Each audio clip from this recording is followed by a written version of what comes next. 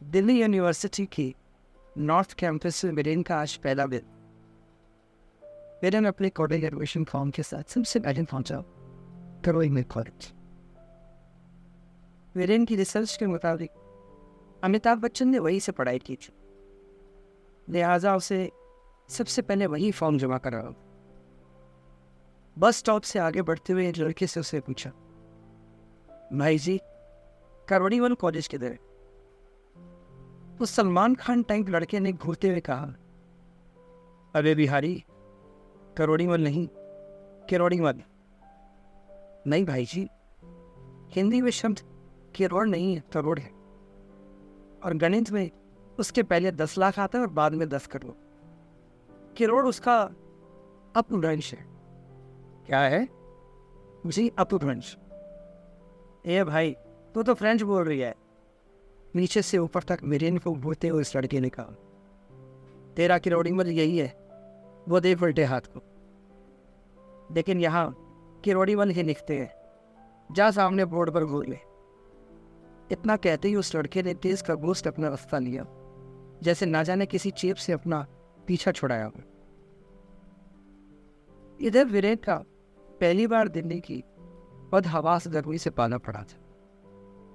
Campus के लगभग सभी कॉलेजों में फॉर्म जमा करने के बाद वीरेन बस स्टैंड के पास जाकर सोडा नींबू बर्फ से अपना गला तन कर रहा था और नए शहर के नए लोगों को देखकर दिल्ली में नई नई योजनाएं बना रहा। किरोड़ीवाल कॉलेज की पहली एडमिशन लिस्ट में उसका नाम नहीं था, लेकिन वह मायूस नहीं था, क्योंकि उसे अंदाजा तो लग ही गया था कि दूसरे तीसरे लिस्ट तक उसका नाम आ ही जाए। हाँ, उसके दोस्त कुंदन का नाम जरूर पहली लिस्ट में आ चुका था और उसने एडमिशन भी ले लिया था। कुंदन ने वीरेन को आश्वासन दिया, चिंता मत करो, सेकंड लिस्ट में पक्का तुम्हारा नाम आ जाए। इस बीच कुंदन ने हॉस्टल के लिए भी अप्लाई कर दिया और यही कारण था कि वीरेन थोड़ा चिंतित हो गया था। दरअसल कुंदन और वीरेन दोनों एक ही विषय में एडमिशन लेना चाहते, और अब जबकि कुंदन ने हॉस्टल के लिए आवेदन भी दे दिया था, तो अगली लिस्ट में नाम आने के बाद भी वीरेन को हॉस्टल तो मिलने से रहा। हिंदी से हॉस्टल में इस बार शायद 1 या 2 ही सीटें अलॉट होनी थी और ना जाने कितने लाइन में होंगे। इसी दिमागी बुत्था बुत्थी में एक और हफ्ता निकल गया। आज दूसरी लिस्ट आने वाली थी, इसलिए वीरेन ने सुबह सुबह बिंदी को कहा, आज मेरे लिए दिन का खाना नहीं बनाना, बल्कि नाश्ता जल्दी बना देना। वीरेन को सागरपुर से निकलकर पहले उत्तम नगर जाना होता था, फिर वहां से 816 नंबर की बस उसे यूनिवर्सिटी तक छोड़ती थी। इतना रूट ज्ञान तो उसको पिछले 15-20 दिन में हो चुका। कई कॉलेजों में दूसरी लिस्ट आ गई, लेकिन किरोड़ीवाल में कुछ गड़बड़ियां हो गई थी, इसलिए आज लिस्ट जारी नहीं की। उधर हॉस्टल वार्डन ने पहली लिस्ट के आधार पर ही हॉस्टल अलॉट करने शुरू कर दिए।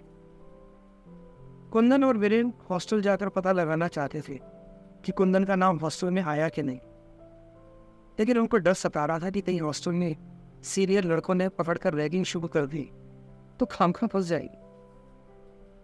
कुंदन ने कहा, सुना है कि हॉस्टल में बहुत गंदी रैगिंग होती है।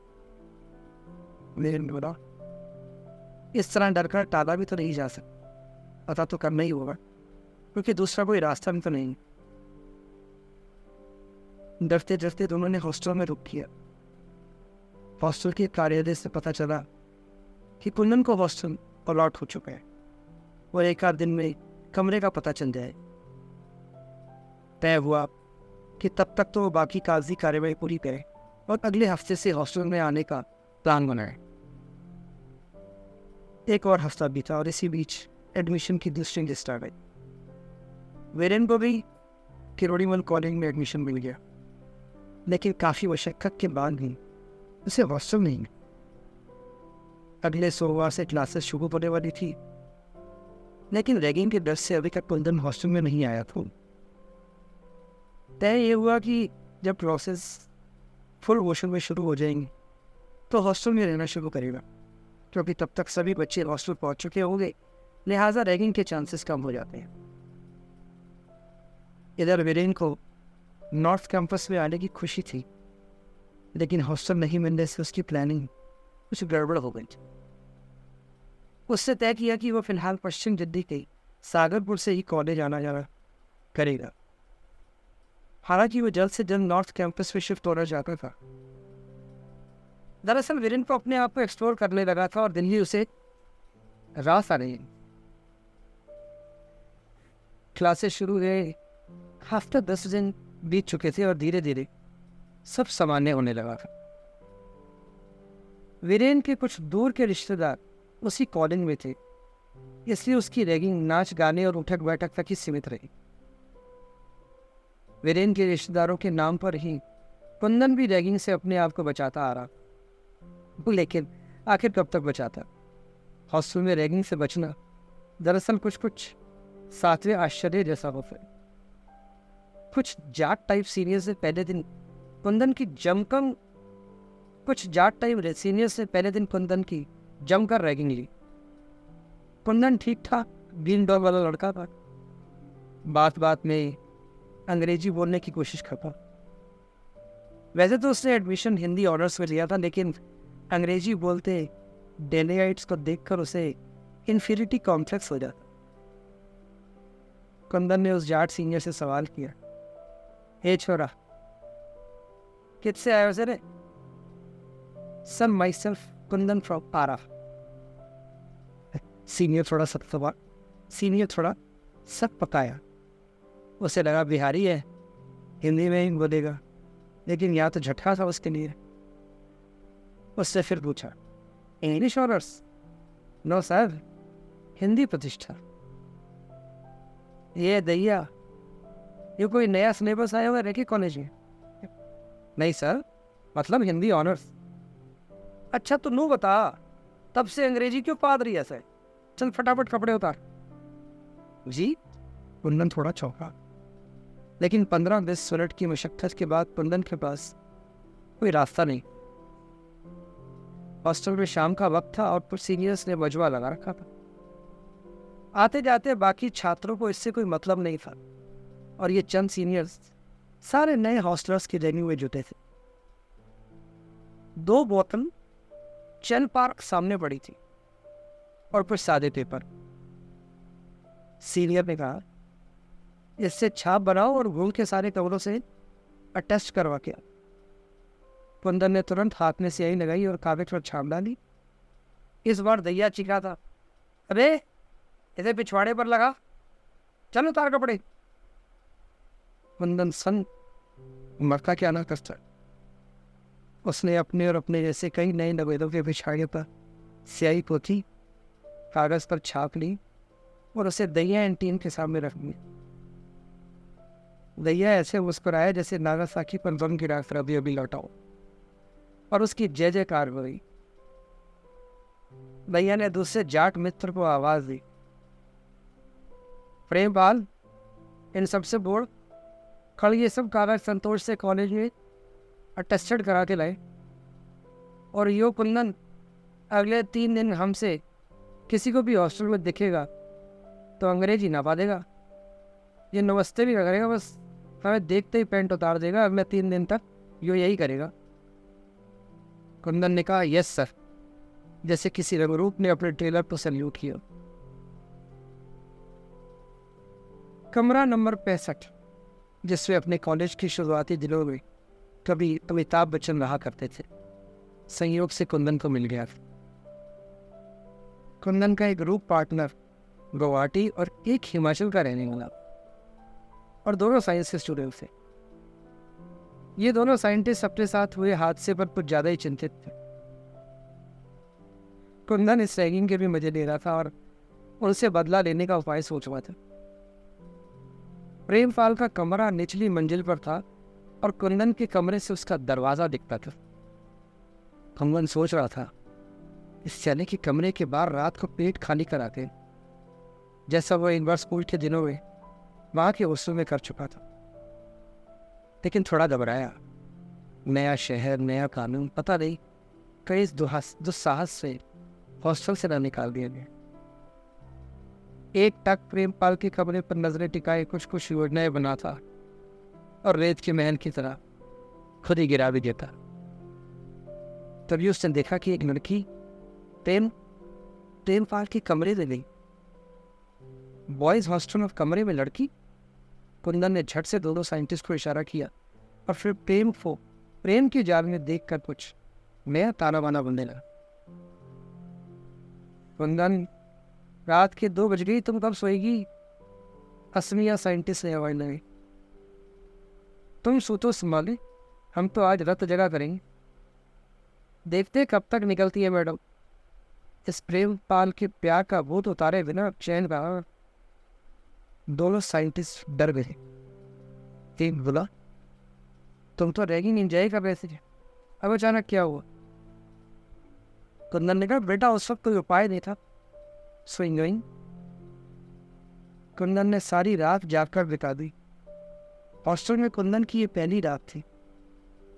खिड़की से कुंदन ने देखा कि अखबार वाला अखबार लाकर स्टैंड पर लगा दिया। कुछ सीनियर्स मॉर्निंग वॉक के लिए निकलने लगे। कुंदन ने दोनों साइंटिस्ट को जगाया और बोला, खिड़की पर बैठ जाओ सालों और देखो, एक चलचित्र दिखा रहा हूँ। क्या दिखा रहा हूँ? अरे चूतियों, फिल्म दिखा रहा हूँ। बोला थोड़ी देर। दोनों थोड़े चिड़े तो कुंदन ने बोए तान ली। कुंदन शरीर से मजबूत था, इसलिए दोनों ने उसकी आमे लाई और खिड़की पर आ गए। कुंदन सीढ़ियों से उतरता हुआ नीचे आया, स्टैंड से एक अंग्रेजी का अखबार निकाला और प्रेमपाल के कमरे की ओर बढ़ चला। दरवाजा नॉक हुआ, 1 बार, 2 बार, 3 बार। तभी दूसरे कमरे से एक लड़का बाहर आया। बोला, क्यों शोर मचा रहे हो? जी वो न्यूज़पेपर लाया हूँ प्रेम सर के लिए। उस लड़के ने अंदाज़ा लगाया कि रैगिंग हुए प्रेमपाल ने इस लड़के को सुबह सुबह न्यूज़पेपर लाने को कहा हो। ठीक है, बोलकर वो सीढ़ियों पर बैठ बिस्लरी की बोतल से पानी गटकने लगा। बिना ग्लास के सीधे बोतल से पानी लगातार गटकते हुए कुंदन ने कम ही लोगों को देखा था। कमरे के ठीक सामने पार्क था, जिसमें कुछ सीनियर योग कर रहे थे। कुंदन ने फिर नॉक किया। इस बार दरवाजा खुला और चंद लम्हों के लिए सन्नाटा। फिर जोर की चीख। ये चीख उस लड़की की थी। What are you doing? इस आवाज पर प्रेमपाल जागा और एक छलांग में बिस्तर से कमरे के गेट पर। कुंदन ने इत्मीनान से कहा, good morning sir, news for you. Good morning sir, newspaper for you. हाँ यू कैसे? और तू नंगा क्यों खड़ा से? सर वो आपने ही तो कहा था कि हमें देखते ही पैंट उतार दे। वो तो ठीक, वो इस लड़की को देख के उतार दी। अरे बावड़ी, तू तो अंदर जा। सर हमें क्या पता था कि आपके कमरे में कोई और है। ये ले पेपर में लपेट और सरक यहाँ से।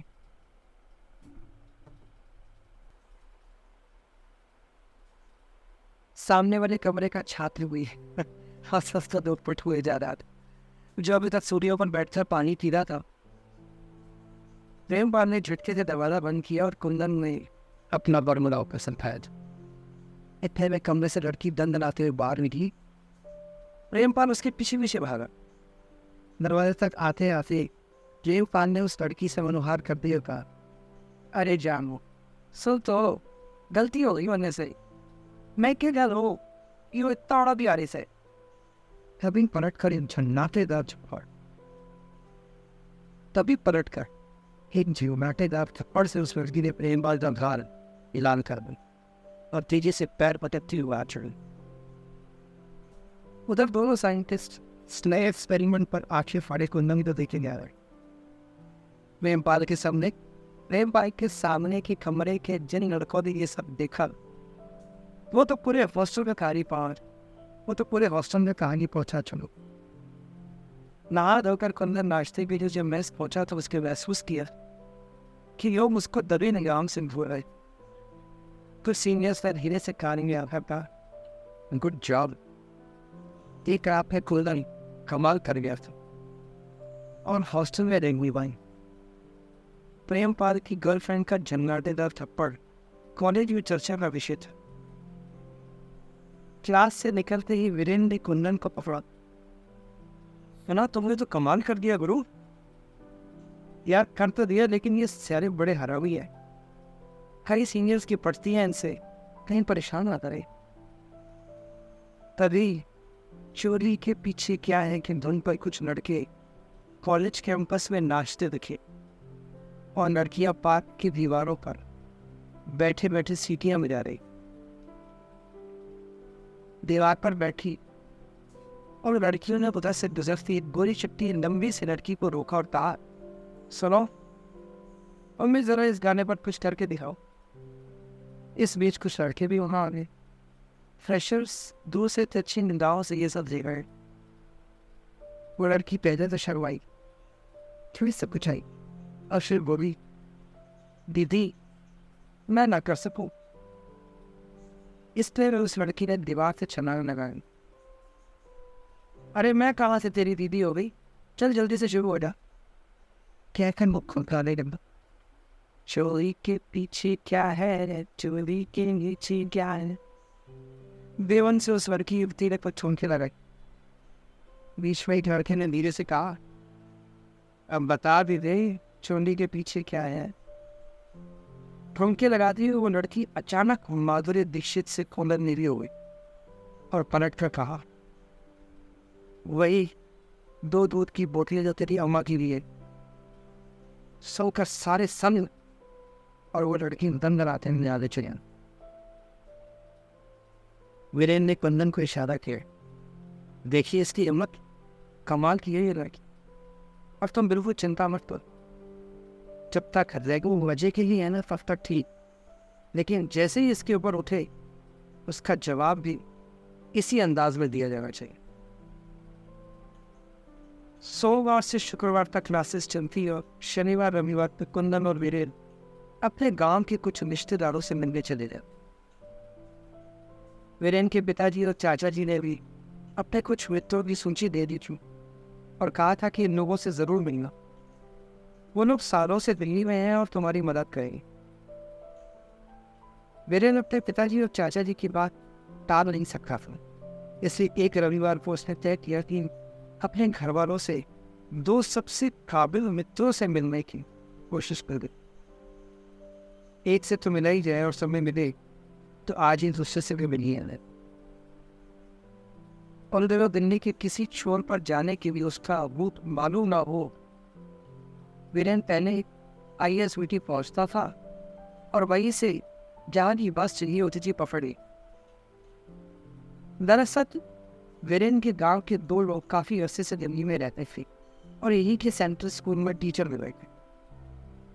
वैसे तो उनका नाता गांव से ना के बराबर ही था, लेकिन चूंकि वो वीरेन के पिता के बचपन के मित्र थे इसलिए वीरेन को उनसे मिलना ही था।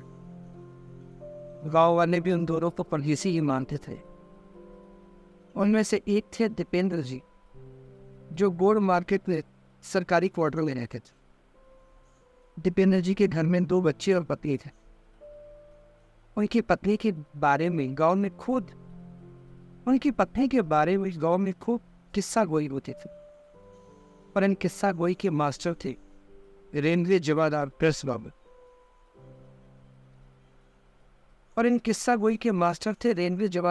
बाबू। प्रेम बाबू को घूमने का शौक, सरकारी पास पर दिल्ली की अक्सर सैर करते रहते थे। वो कौन, प्रेम बाबू जब दीपेंद्र जी की शादी हुई थी तो वह लड़की अपने गांव में बकरी चराया करती। अब दिल्ली में अच्छे को चराती है। वीरेन ने तय किया कि सबसे पहले इनकी आई निपटी है। हालांकि वीरेन को आभास था कि मुलाकात महज एक औपचारिकता भर है, लेकिन पिता के आदेश का पालन करना तो सोचा इसे निभा दिया। मोबाइल का जमाना नहीं था, पीसीओ पर लंबी लाइन लगती थी। बावजूद इसकी फोन पर संपर्क किए बिना जाना वीरेन को उचित नहीं लगा। उसने लैंडलाइन पर फोन कर पता कंफर्म किया, वक्त तय किया और 5 गिरफ्तारी बड़ी मार बोल वर्क। कॉल बिल बजी, दरवाजा खुला। सामान्य कद काठी की तकरीबन 45 साल की एक महिला सामने आई। कुशान कालीन मलमल की लाइटिंग सिर के बीचों बीच जुड़ा, होठों पर पिंक कलर की तेज लिपस्टिक, बड़ी सी हरी बिंदी, आंखें पर सिंदूर का नौवा निशान। और महिला की वेशभूषा कुछ कुछ हेरिटेज की फिल्म वीरेन थे। जी कही वीरेन नहीं, यहाँ कोई वीरेन नहीं रहता। और दरवाजा धड़ से बंद। वीरेन एक झटके में कुशाण काल से वर्तमान काल में ना पहुंचा। बिना रुके उससे फिर से कॉल बेल बजा, दरवाजा फिर खुला। और जब तक महिला कुछ बोले या सोचे, वीरेन ने झट से उनके चरण छू डाले और तपाक से बोला, मैं वीरेन हूँ, दीपेंद्र चाचा से मिलने आया हूँ। आप चाची है? वह मुश्किल 1 सेकेंड हो। महिला थोड़ी सी सब पताई फिर थमक गई। अपने को नॉर्मल करते हुए बोली, आइए बैठिए। एक गिलास पानी टेबल पर यह रखकर बोलते हुए अंदर चली गई थी, वेट कीजिए, आते ही वो पीछे तक गए। थोड़ी देर में ही दीपेंद्र जी आए, हालचाल पूछो। एक गिलास और पानी पिलाया, फिर बोले, 4-6 महीने पर आते रहता। वैसे तो तुमको पढ़ाई से टाइम नहीं मिलेगा, लेकिन कोशिश करना अभी आ सको तो। और आने का टाइम मिले।